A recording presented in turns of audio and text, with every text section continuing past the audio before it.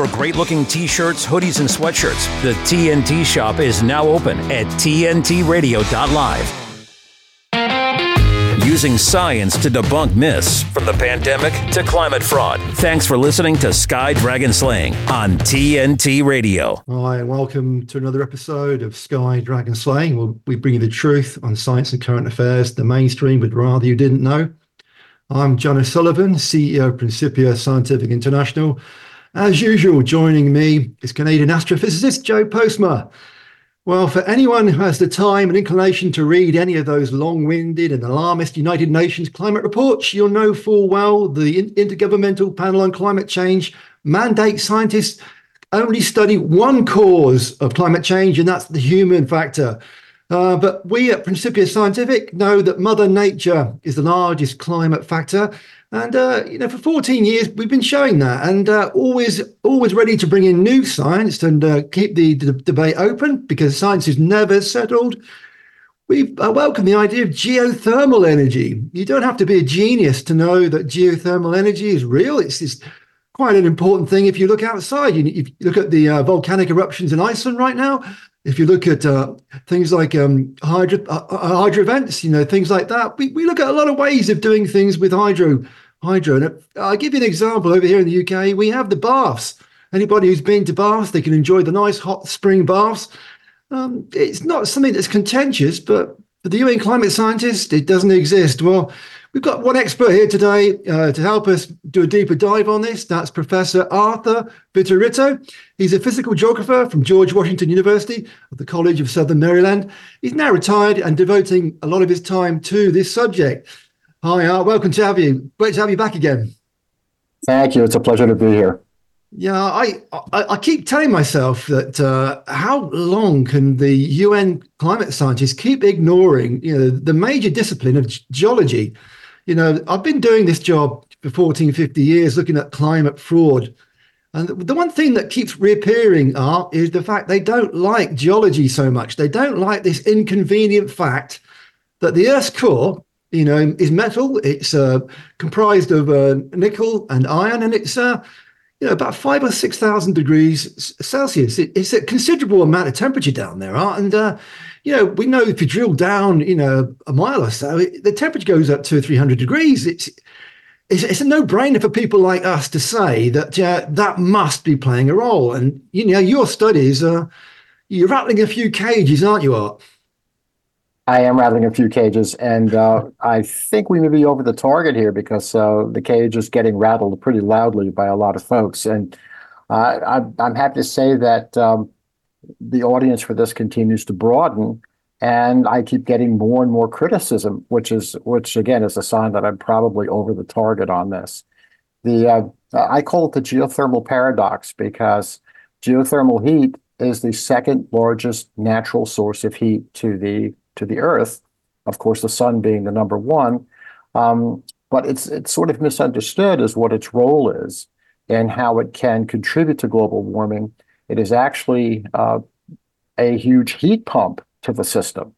What it can do, and there's a tremendous amount of literature on this. I've documented this. I could cite easily 20, 25 studies that show that geothermal heating at the ocean bottom, and that's where most of the geothermal heat is vented on this planet, most of that heat will intensify and accelerate the global circulation of currents known as the thermohaline circulation.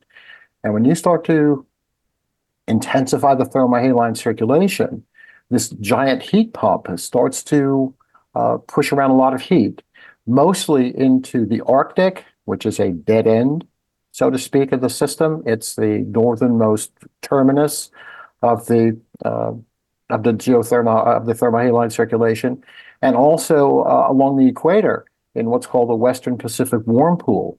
And that Western Pacific Warm Pool serves as the heat that drives the El Nino that we've just been through. So it's an intensifier and an amplifier of El Ninos, and it also is an intensifier and an amplifier of Arctic warming. And as we know, the current warming period that we're in, meaning starting in the mid 1990s has really been a function of Arctic warming. We talk of the Arctic amplification, and the Arctic amplification is very, very pronounced. It shows up very readily on all the data sets that you look at, whether you look at the Hadley data or whether you look at the University of Alabama Huntsville data.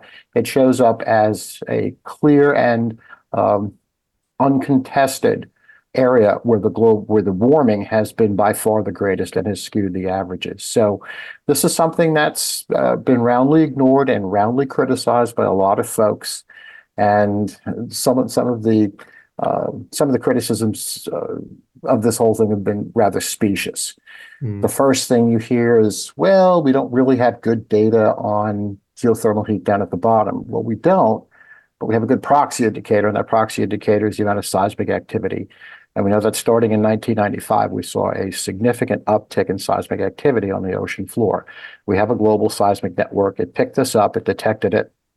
And people say, well, but then there's really not enough heat. But as I said, 25 studies that I can cite show that intensifying geothermal heat does intensify the thermohaline flow. And from there, a lot of things follow. Yeah, a big problem here, Art, is that we know that the United Nations Intergovernmental Panel on Climate Change was set up effectively as a political scheme as a Trojan horse, effectively, to bring in global taxation. It wasn't really about trying to find the real causes of climate change at all. And the very idea that they mandate that climate scientists focus on human emissions of CO2. Again, people keep forgetting the fact that CO2 in the atmosphere is 0.04%. You know, it's a fraction. It's minute. It really is not the climate control nod that people make it out to be. And yet, you know, common sense tells us, Art, that, you know, we've had this conversation relentlessly on the show. Joe Postman will chip in and say this himself. All you have to do is just step out from in front of a cloud. The sun goes in, you feel cooler. When the sun comes out from behind the cloud, you feel warmer. These are self-evident facts, Art. And again, you know, anybody who's been anywhere near, you know, there's a lot of talk for the past year or two about volcanism in Iceland and other places. It's a hot topic. I mean, excuse the pun, but it is a hot topic because people know through common sense, it really changes everything. You know, we've got masses of emissions into the atmosphere. You know, Mother Nature is the power driver here, not humans, isn't it? Oh, it clearly is. There's, as I said, when we talk of volcanic eruptions and volcanic activity, we have to really break that world up into three different realms. We can talk of submarine volcanism, subaerial volcanism, and then a hybrid of both. That is both submarine and subaerial. Dr. Wis Yim from the University of Hong Kong has done some really good work on this. He talks about these oceanic blobs, these large areas of ocean that suddenly get heated to fairly high temperatures, 5 to 7 degrees Celsius than the ambient ocean temperature. And he's tied them to underwater volcanic activity. Now, that is one way in which we can it's a direct heating of the ocean surface. If we go further down, if we look at the submarine volcanism, that stirs up the bottom and causes the currents to circulate faster. And as it circulates faster, it then pumps more heat up into the Arctic. It was a fascinating study done just 2 years ago that looked at phytoplankton populations in the Arctic. And phytoplankton don't lie. They have very, very narrow tolerances for temperature, for nutrients, for oxygen, et cetera. And in 1995, it was documented that we saw an explosion of what are called temperate-loving phytoplankton in the Arctic. And as I said, that does not lie. That's a biomarker or a bioindicator of what's going on here. We also know other studies are now confirming that the Gulf Stream has intensified since the mid-90s. So we have this perfect match of an intensification of the Gulf Stream coupled with a bloom of phytoplankton that normally exists at lower latitudes. And with that, we see a melting of snow and ice in the Arctic, a reduction in cloud cover in the Arctic. We see a higher water vapor content in the Arctic, which is another greenhouse gas. So we're seeing a chain of feedbacks that make perfectly good sense, that the system is working the way it's supposed to. In this case, we have a positive feedback where more warm water is bringing, and it is illustrated by more phytoplankton, warm-flowing phytoplankton in the Arctic. That in turn is reducing the ice cover, increasing humidity, and all these things act in concert to raise the temperature.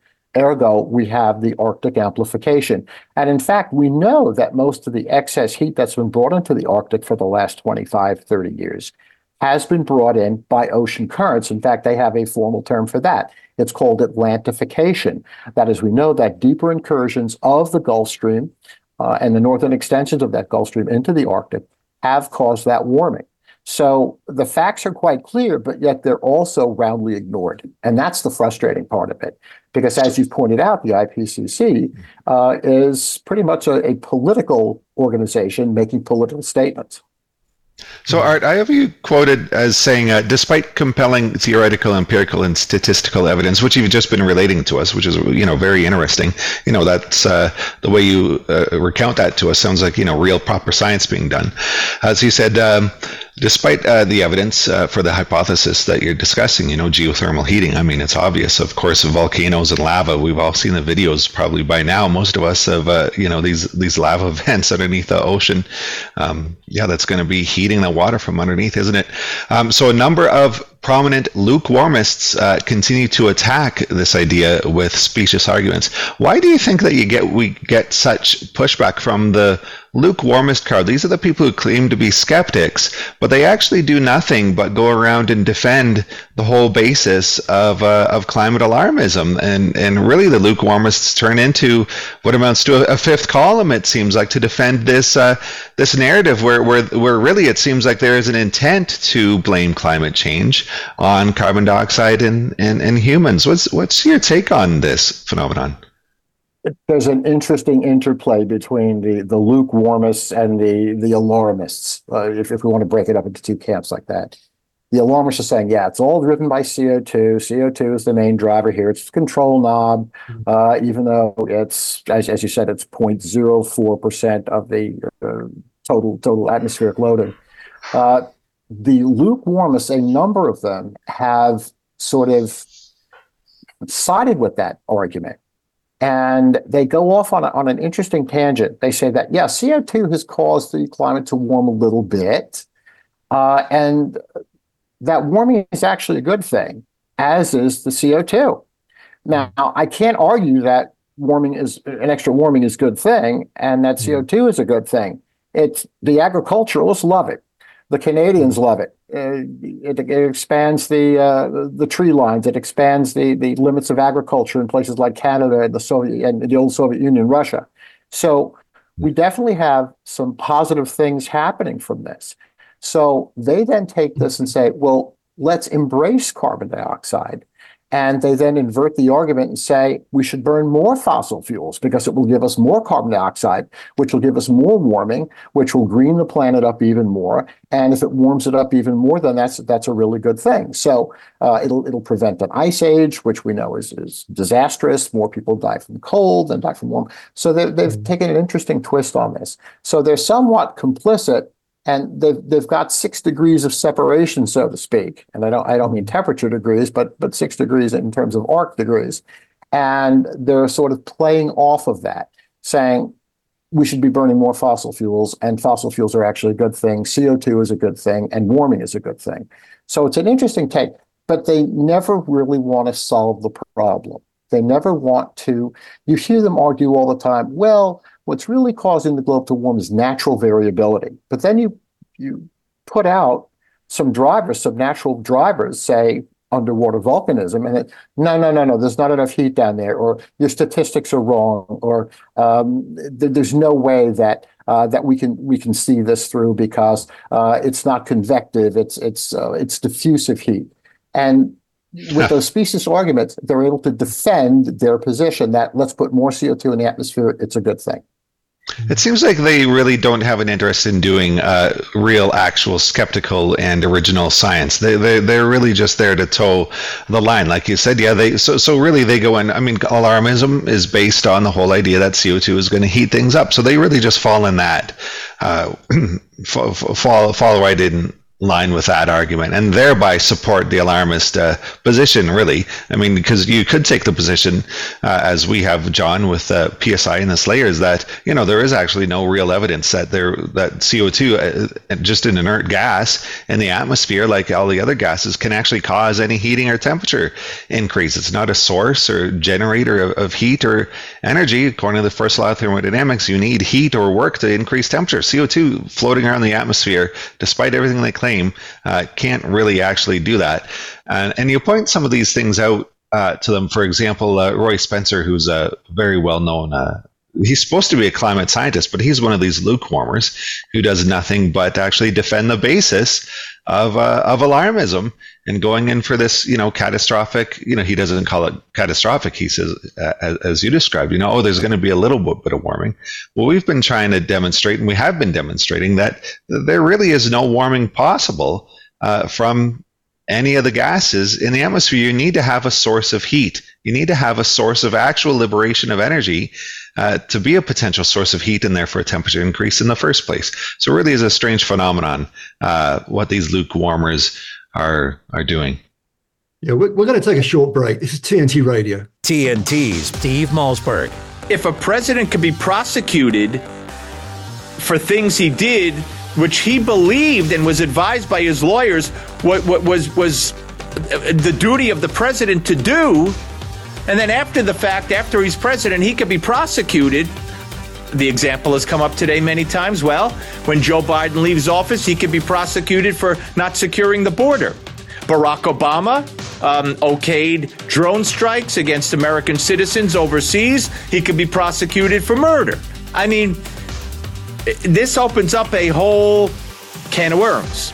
Pandora's box, I think, is the term that Trump used. Steve Malzberg on today's News Talk, TNT. Here's a bushfire fact. Bushfires can occur without warning. So if you're travelling during bushfire season, here are 3 simple steps to remember. 1. Check the fire danger rating before you go. The higher the fire danger rating, the more dangerous the conditions. It may be safer to replan your trip. 2. Think about the area you're going to and what you would do if a fire started. How would you escape the area if you needed to? And where would you go? Check if there's a neighbourhood safer place. 3. It's dangerous to drive through smoke or fire. If you can't find a way to avoid the fire, park in a cleared area, face the car towards the fire, and turn the engine off. Then lie on the floor and cover yourself to protect yourself from radiant heat. Live bushfire ready. For more helpful tips, visit myfireplan.com.au today. We don't rock. We talk. Today's News Talk, TNT Radio. Welcome back to Sky Dragon Slaying. We're dealing in subjects that the mainstream finds controversial. They don't like discussing it. Just before the break, we were discussing the idea that geothermal might be a significant factor in climate change. Rather than blaming humans, maybe there's something else going on that the mainstream don't want to talk about. And it's pretty much the same old story in science, where you've got the old guard want to prevent the new guard. The paradigm shift is not welcome. Anybody who's had invested their career in maintaining a position in academia, 20, 30, 40 years or more, you don't like admitting new science is going to throw everything on its head. And I remember when I first learned about plate tectonics back in 1912 was when the theory was first proposed. Back then, Alfred Wegener came up with the idea. It was very controversial. Nobody wanted to talk about the role of continental drift. Back then, the guy was vilified. He had a hell of a time. And, it's one of those things. Viterito, you're proposing something that is rocking the boat. Mainstream scientists don't like what you're saying. We mentioned Roy Spencer. Roy Spencer, well known in the climate science community. He's ex-NASA guy, and he's known for being a lukewarmist. And you and you don't really see eye to eye, do you? No, we really don't. And I've had a little bit of a history with Roy. I first met him at a Heartland conference back in 2014. So we're talking almost 10 years ago. And he was at a reception there. And I went up to him and I says, "Hey, you do great work. I use your temperature data." He's UAH, University of Alabama at Huntsville. And his microwave sensing unit puts out the temperature data that I work with. And I said, "Good work here." I said, "Have you ever considered the role that geothermal might play in all of this?" And he just looked at me and says, "There's just not enough heat down there." No, there's not enough heat down there. I says, "Well, the Oceanographic folks say a little bit differently, that there is enough heat out there to energize the thermal halide circulation. No, there's just not enough heat down there." I says, "Well, I found a pretty high correlation between the amount of seismic activity on the ocean floor and the global temperatures. In fact, I've matched it up with your temperature curve." And he says, "Yeah," he says, "and I can show you that the number of alien sightings goes up as the population grows. So correlation isn't causation. Correlation isn't causation."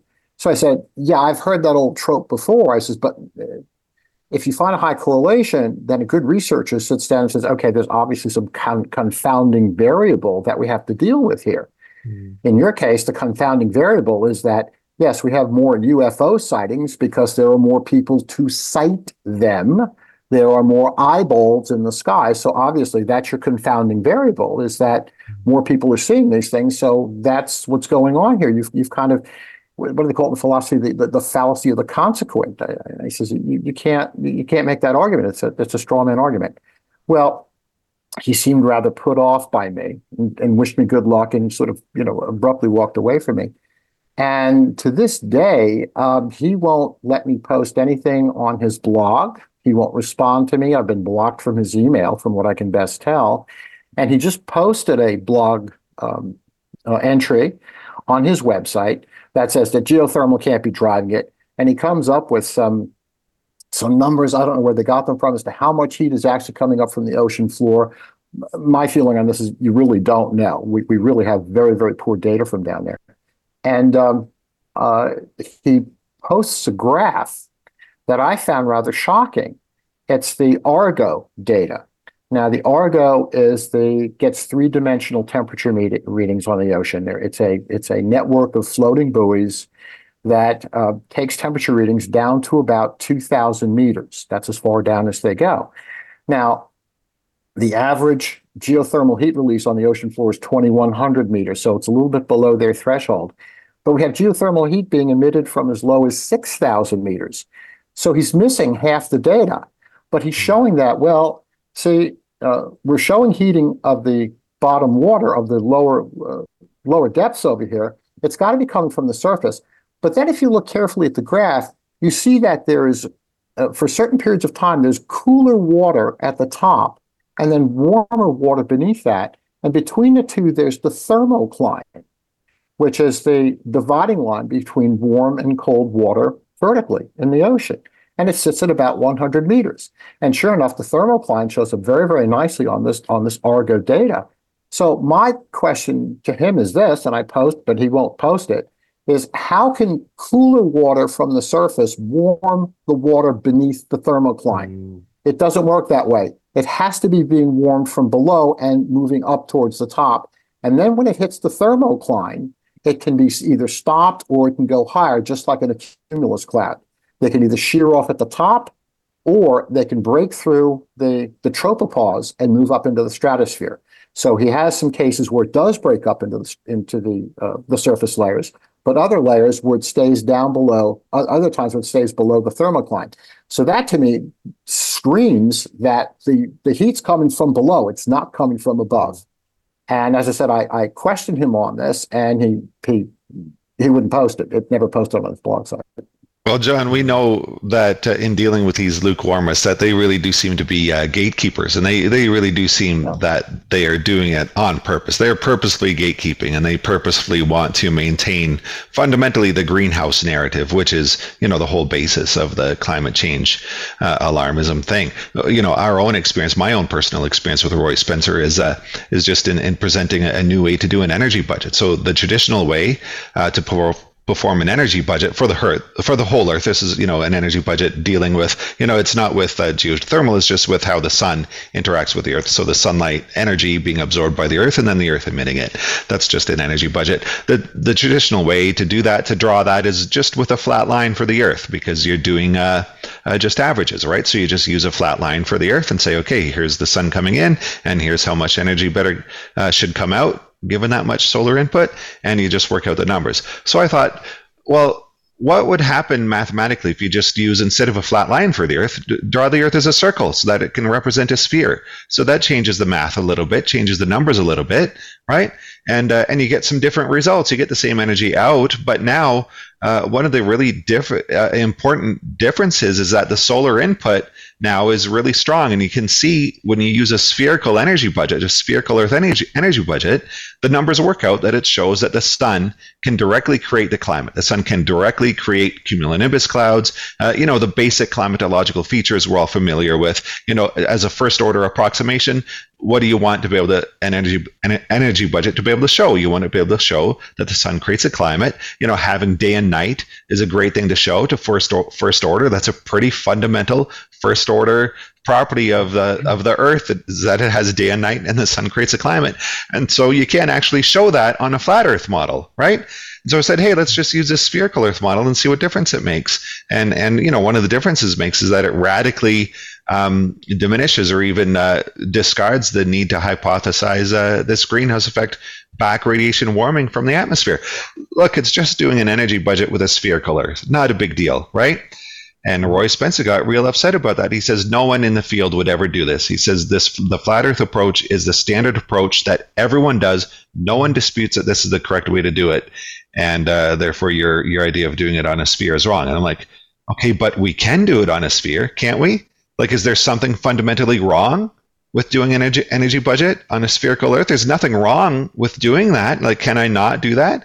And yeah, you get this strange response from lukewarmists and other people, and then they just say, no, you're not allowed to do that. Well, why not do that? So it's just a very strange level of I don't know what it is, coordination, or just inability, lack of interest in just doing some real science. Like, this is not progressing as a real scientific field.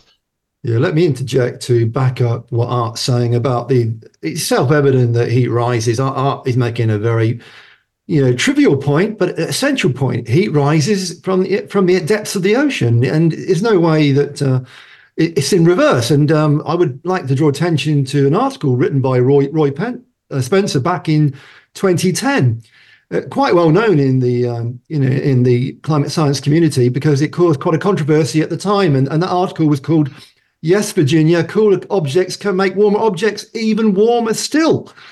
And he genuinely believes, the way he frames thermodynamics, it's a complete bastardization of the science. He argues that if you put a block of ice, in effect, if you put a block of ice against a warmer object, that block of ice being there will make that warmer object even warmer.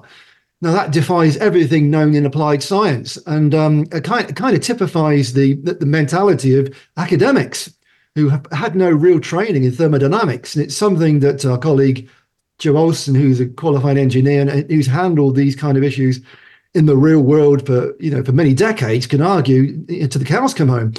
But the trouble is, Art, the academics, they do like to argue with their numbers and their simplistic formulas. And as Joe's saying, the flat Earth model truly is, a flat earthing way of looking at things. And you are going against the grain. And again, you're like us. We're open-minded. We don't like to close down debate. But it seems as if lukewarmers and alarmists, they've come to the conclusion already. They know what the cause is, and there's no further debate. So go away. You're rocking the boat, and we don't want to talk to you. And that is not how science is done, is it?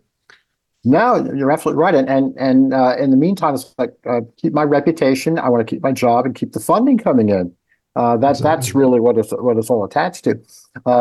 Roy Roy has actually come out and he wrote a book talking about the role of cloud cover in climate, and saying that this is a natural driver of climate variability, not so much climate change, but climate variability.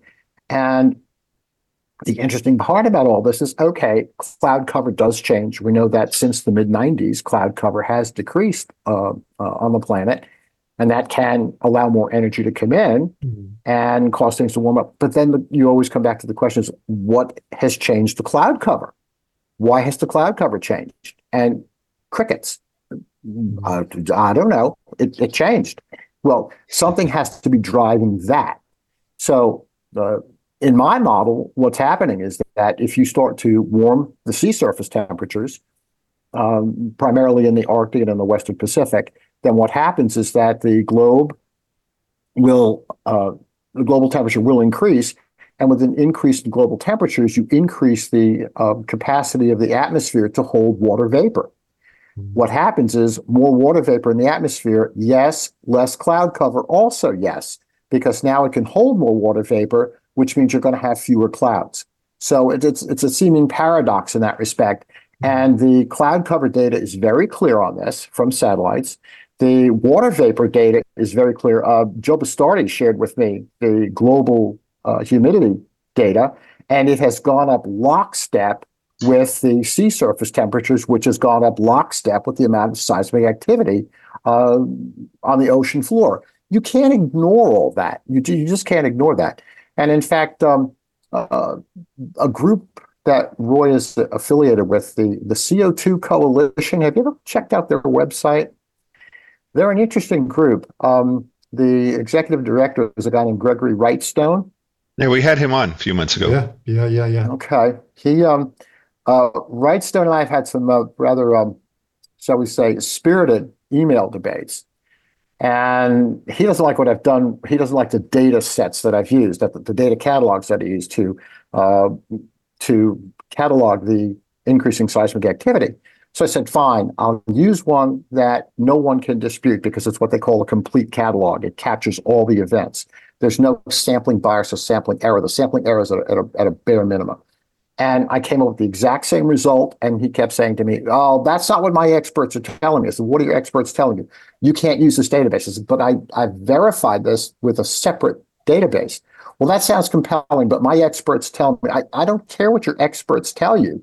This is put out by Columbia University. It's a well-regarded database, and you can't ignore this.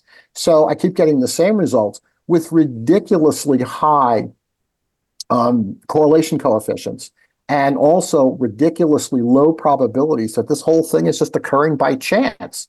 And the whole thing is just remarkably frustrating in the sense that I feel like a dog is chasing his tail. Nobody will listen. They won't listen.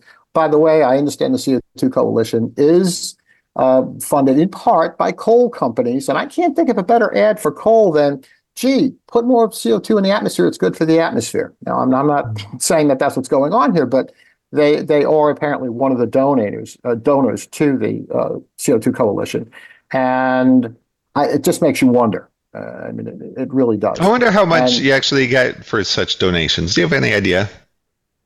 I looked at that data a long time ago. It's tens of thousands of dollars. The CO2 Coalition appears to be fairly well funded. I'm familiar with where their offices are. It's right across the river. It's right outside of Georgetown. They're in a high rent district, so obviously they're doing well. They have a full-time staff. They've got a large presence. They've got a large footprint in the public eye, and they do have a reasonably sized full-time staff there, and they have a lot of affiliates that work with them. I don't mean to disparage them, but I do disagree with them. And they have been somewhat very critical individually at Wrightstone and Spencer, and collectively against my stuff. In fact, Spencer just came out recently on another podcast a couple of weeks ago saying that he doesn't even think that solar variability is to be looked at in this. It's the variability in the solar intensity, the what's called the TSI, or the total solar irradiance, is too small. It's less than 1%. He says that is not going to move the needle at all. So he's at odds with solar people such as Willie Soon and Nir Shaviv. So he's at odds with that line of research. So at some point, it's like, okay, what are you doing? You're sitting here throwing a blanket criticism of all these different natural drivers, but you're coming up with nothing yourself. I think I'd just like to emphasize the fact that, just give a broad picture here, that the so-called greenhouse gas theory has something like 60 to 70 different variants, and depending on who you are and their own pet theory, their own pet derivatives. I'll give you an example that you mentioned Willie Soon. Willie Soon's great. I love his work. Go back to Roy Spencer. Roy Spencer and Richard Lindzen, I throw in the name Richard Lindzen, again, when I first came into the climate debate 15 years ago, they were like the demigods, the goats. You listen to Lindzen, you listen to Spencer. Right. But they actually have competing theories about the greenhouse gas theory. One says it's top-down heating. The other one says it's bottom-up heating. These are fundamental contradictions, and it kind of proves the point here, Art, that the science is never settled. It's not something that you can make. You can be bombastic about and make sweeping statements. And the whole point of science, we say, is be humble. Be skeptical of everything, including yourself. This is how changes occur. This is how the whole thing moves forward. And your very plausible reasoning, it's compelling to us because, again, we're open-minded. We don't have a dog in this fight. We're not, we're not indentured. We're not academics in universities where 97% of climate scientists agree with whoever's funding them. I think that's the issue: is to follow the money.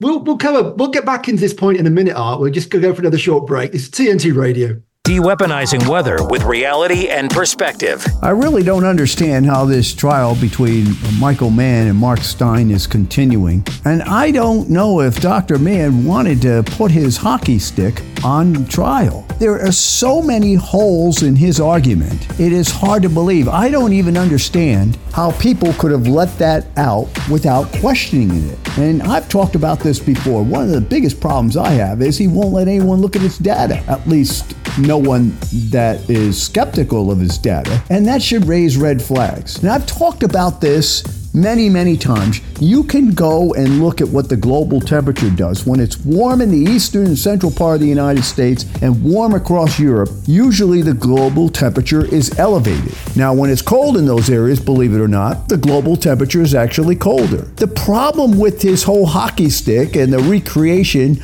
of temperatures from pine cones is the areas he looks at and draws his ideas from are usually cold when the earth is warm. So he would not be able to detect that. He would not know that because he's not a meteorologist. If he was a meteorologist, would he know it? Of course he'd know it, because we talk about this all the time. They're called teleconnections. So if I were in there talking about this, I'd be asking, where is your meteorology background, and are you aware of this going on? But in any case, this whole hockey stick idea of temperature recreation looks to be more of a hokey stick to a lot of us out there. And the first red flag is you wouldn't let anyone look at your data. This is TNT climate and weather watchdog meteorologist Joe Bastardi asking you to enjoy the weather. It's the only weather you've got. Whatever happened to good? It's a word that gets thrown around a lot, and it's become our automatic answer to so much. Hey, how's things? Good. Your mum, your weekend? Good. Is good even that good anymore? At the Suburbs, we believe good deserves better. Let's reclaim its true meaning. To us, good has always been about making a difference, and good never picks or chooses who it helps. Isn't it time we all remember what good really means?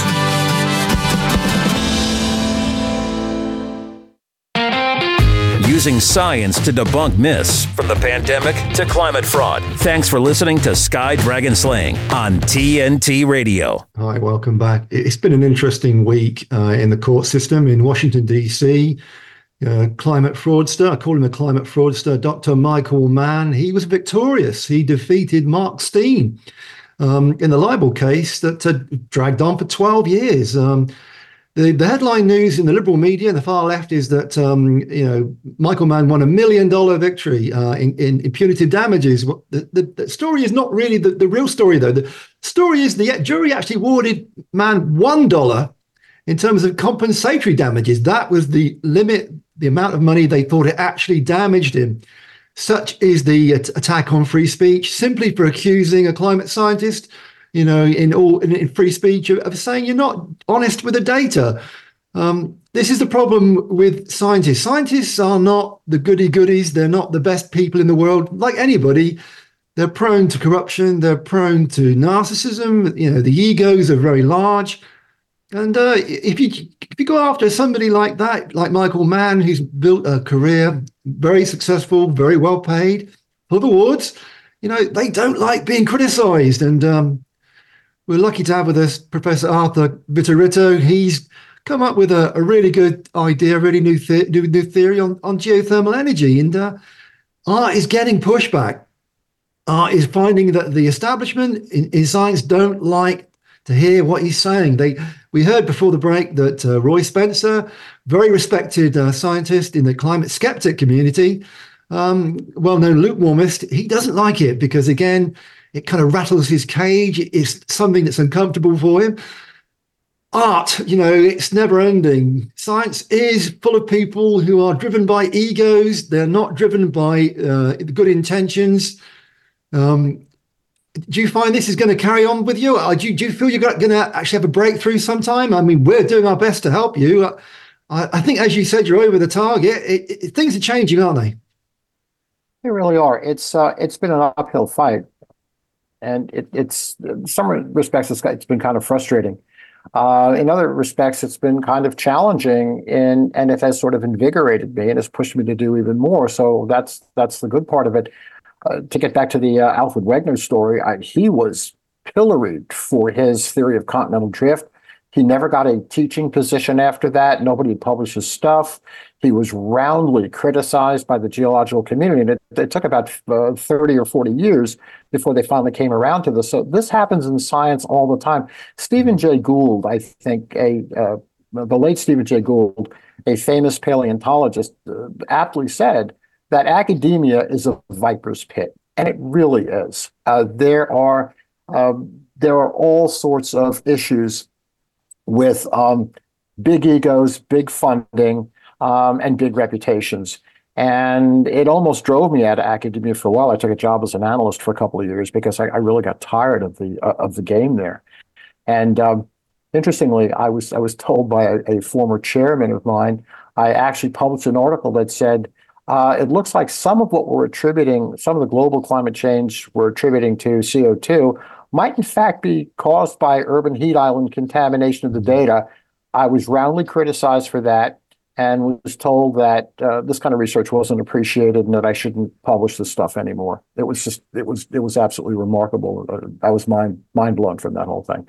But yeah, academia is it can be a very, very ugly place, and people can really get damaged in a lot of ways. They hide behind this process that they call peer review. There is no actual legal accountability in science, is there? In academia, is there, John and Art? They have this system that they hide behind called peer review, and if you're not getting peer-reviewed articles, then it's worthless. So for example, when I draw an energy budget, just drawing an energy budget on a spherical Earth. They say, well, is that peer reviewed? And I said, well, I actually submitted that for peer review. And guess what peer review said? Peer review said that the prevailing literature is to do it on a flat line Earth. And so they're going to stick with that instead. It's like, well, why not just do it on a sphere and see what makes a difference? So I wrote in my first book, or maybe it was my third book, actually, I said, what is peer review predicated upon? What is the whole process of peer review predicated upon in science? It's predicated upon the good nature of humanity. So the good nature of human competition, the good nature of human cooperation, the good nature of human, wishing to work together. In other words, there's no less secure system in the universe. Like if you wanted to create a system that could be completely hijacked and completely full of lies, you'd create a peer review system where people just review each other's work who work in the same field with you. I mean, what do you think that's going to get you? It's not going to get you anything except defense of the narrative, which brings you your funding. That's all that peer review does, is maintain the narrative to get you your funding. That's all it is. It's worthless as a review process for generating actual science. That is very well said. In fact, I call it steer review. It's not peer review. Steer review, and that these editorial boards act as steering committees, and they steer research into certain silos or certain ways of thinking and throw everything out. My first paper I published on this, 9 journals rejected it. Half of them wouldn't even read it. And it's a highly corrupted process. It's easy to corrupt. Other people call it pal review, and it's really terrible what's going on with this. And so we have to publish outside of the mainstream and publish in journals that are not as well known, or journals that are pay to play, and it's a very frustrating process. And what they will do many times is they'll criticize and say, "Oh, you're just a skeptic, and you haven't published in any of the peer-reviewed journals, or none of the top-tier journals." And it's like, yeah, you folks have shut me out. And as they say, you can get a 97% consensus on this when the skeptics or the people who oppose all this have all been censored. And that's what they're doing. They're very, very good at this. They know how to play the game. They know how to protect their funding. They know how to protect their reputations. They know how to protect their positions. It's terrible stuff. Yeah. I want to just make the point that, I mentioned it on a previous episode where we're talking about the corruption of the peer review process. Let's talk about the corruption of science publishing, per se. Not many people know this, but back in the 1950s, the guy called Robert Maxwell, he's the father of Ghislaine Maxwell, who linked to the Jeffrey Epstein scandal. Well, Robert Maxwell was a newspaper tycoon linked with Mossad, just like Epstein linked with Mossad. And he got involved in science publishing because science publishing is actually very lucrative. And Maxwell, he set up Pergamon Press, which is now taken over by Elsevier Press. And, it's $1 billion industry. And again, it's, self-feeding, self-licking ice cream, isn't it? You know that apparently in 2018, the profit margins are 38% for Elsevier. Robert Maxwell, fraudster, alleged spy. We've made the point. We're conspiracy theorists, Joe Postmo. We like to say that everything's connected, and I do feel that the powers that be, they have the finger in the pie. What you're saying, Art, with your theory, again, it's going to diminish the impact of the CO2 climate control knob narrative. We've been saying it for many years now, and I'll say it again, 97% of climate scientists agree with whoever's funding them. We don't get funded. Principia Scientific is completely impartial. We're a non-profit. We're actually funded by donors who are independent, grassroots. We take donations, very small donations, and that's how we came across your work, Art, and we're very happy to keep publishing you because this is the kind of work that needs to be recognized. And it's a war, isn't it? It's a war of ideas. It really is. And interestingly, I at the last college I taught at the College of Southern Maryland, I was asked to look at salary issues amongst the faculty. And I stumbled upon some very interesting things. And coupled with some budget issues that I worked at George Washington University, I found out the reason that college costs are through the roof, first of all, is because of administrative costs. Faculty hadn't gotten a raise at my college for 5 years, but the administrative load had doubled. They doubled the number of administrators. But also the price of these scientific journals is astronomical. If you want to get a 1 year's subscription to Climatic Change, I think it's $2,000. That's the institutional rate. Extremely, as you pointed out, it's extremely lucrative. Scientific publishing, both popular and the professional or academic work, is very, very expensive stuff. And these libraries are willing to pay it because then the government will just kick back more money, more grants, more scholarships, and the wheel never stops. So part of the national debt is attributed to science publishing in libraries because the scientific journals cost a fortune. They are very, it also costs expensive. between $1,000 to $2,000 typically just to publish in a journal, just to have a single paper published. Do you need to pay that? Yes, exactly. And I'll never forget my first foray into the National Science Foundation. Me and a colleague put together a proposal to look at droughts in the northeastern United States. I had done some work on it in my master's thesis. He had done some work on his doctoral thesis. And we put together what I thought was a really excellent proposal. National Science Foundation looked at this and they grade them. They give you a score on your proposal. And it goes from a scale of 0 to 100. Our proposal was scored at a 92, which is very top tier. But we were told, we're not going to fund you because we don't know you. And terrible. This totally disheartening. And they said, that's it. I'm never going to try to get NSF funding ever again. And here's another interesting part of this. I being slow to learn, I went back and put another proposal and didn't get that funded either. But when I went to the development office at the university, they said, okay, this is really great. You're asking for, I think it was about $120,000. We're not going to mark that up. I said, what do you mean mark that up? And they says, well, now your proposal is for nearly $200,000. I said, why? Well, overhead. They charged 52% overhead. I said, what's the overhead for? Well, clerical help, like administrative assistants and Xerox machines. I said, I've never done that much Xeroxing in my whole life. I said, but it was ridiculous to see how the price got jacked up right there before it even went out. No, and that's common. When I was working at the University of Calgary, contracting to the Canadian Space Agency, yeah, it was 50%. If we had an estimated cost of, salary and supplies, say it was going to be 100,000 Canadian dollars, well, we had to go and get 200,000 from the Canadian Space Agency because the department, the university just takes it. And then, you ask, well, where is it going to? Overhead. Well, for what? For the secretary that is already hired and doesn't actually do anything for you anymore? That used to be that the secretaries would actually go scan something for you if you need it, but they don't do that anymore. They just answer the phone. It's not clear what they do. Yeah, there's nothing. So they're just stealing money. It's all a system of just theft, isn't it? Yeah, it really is. And I think we learned that lesson the hard way, though, where lives were lost and lives were seriously damaged with the COVID epidemic, how bad the science got botched on that, and how we paid a lot of money for very poor science and non-vaccines that didn't work. But that's a whole different ball of wax. Mm-hmm. Yeah. Art, we're coming to the last minute, and I just want to get across, where people can find your work. Give us some places we can go to view your work.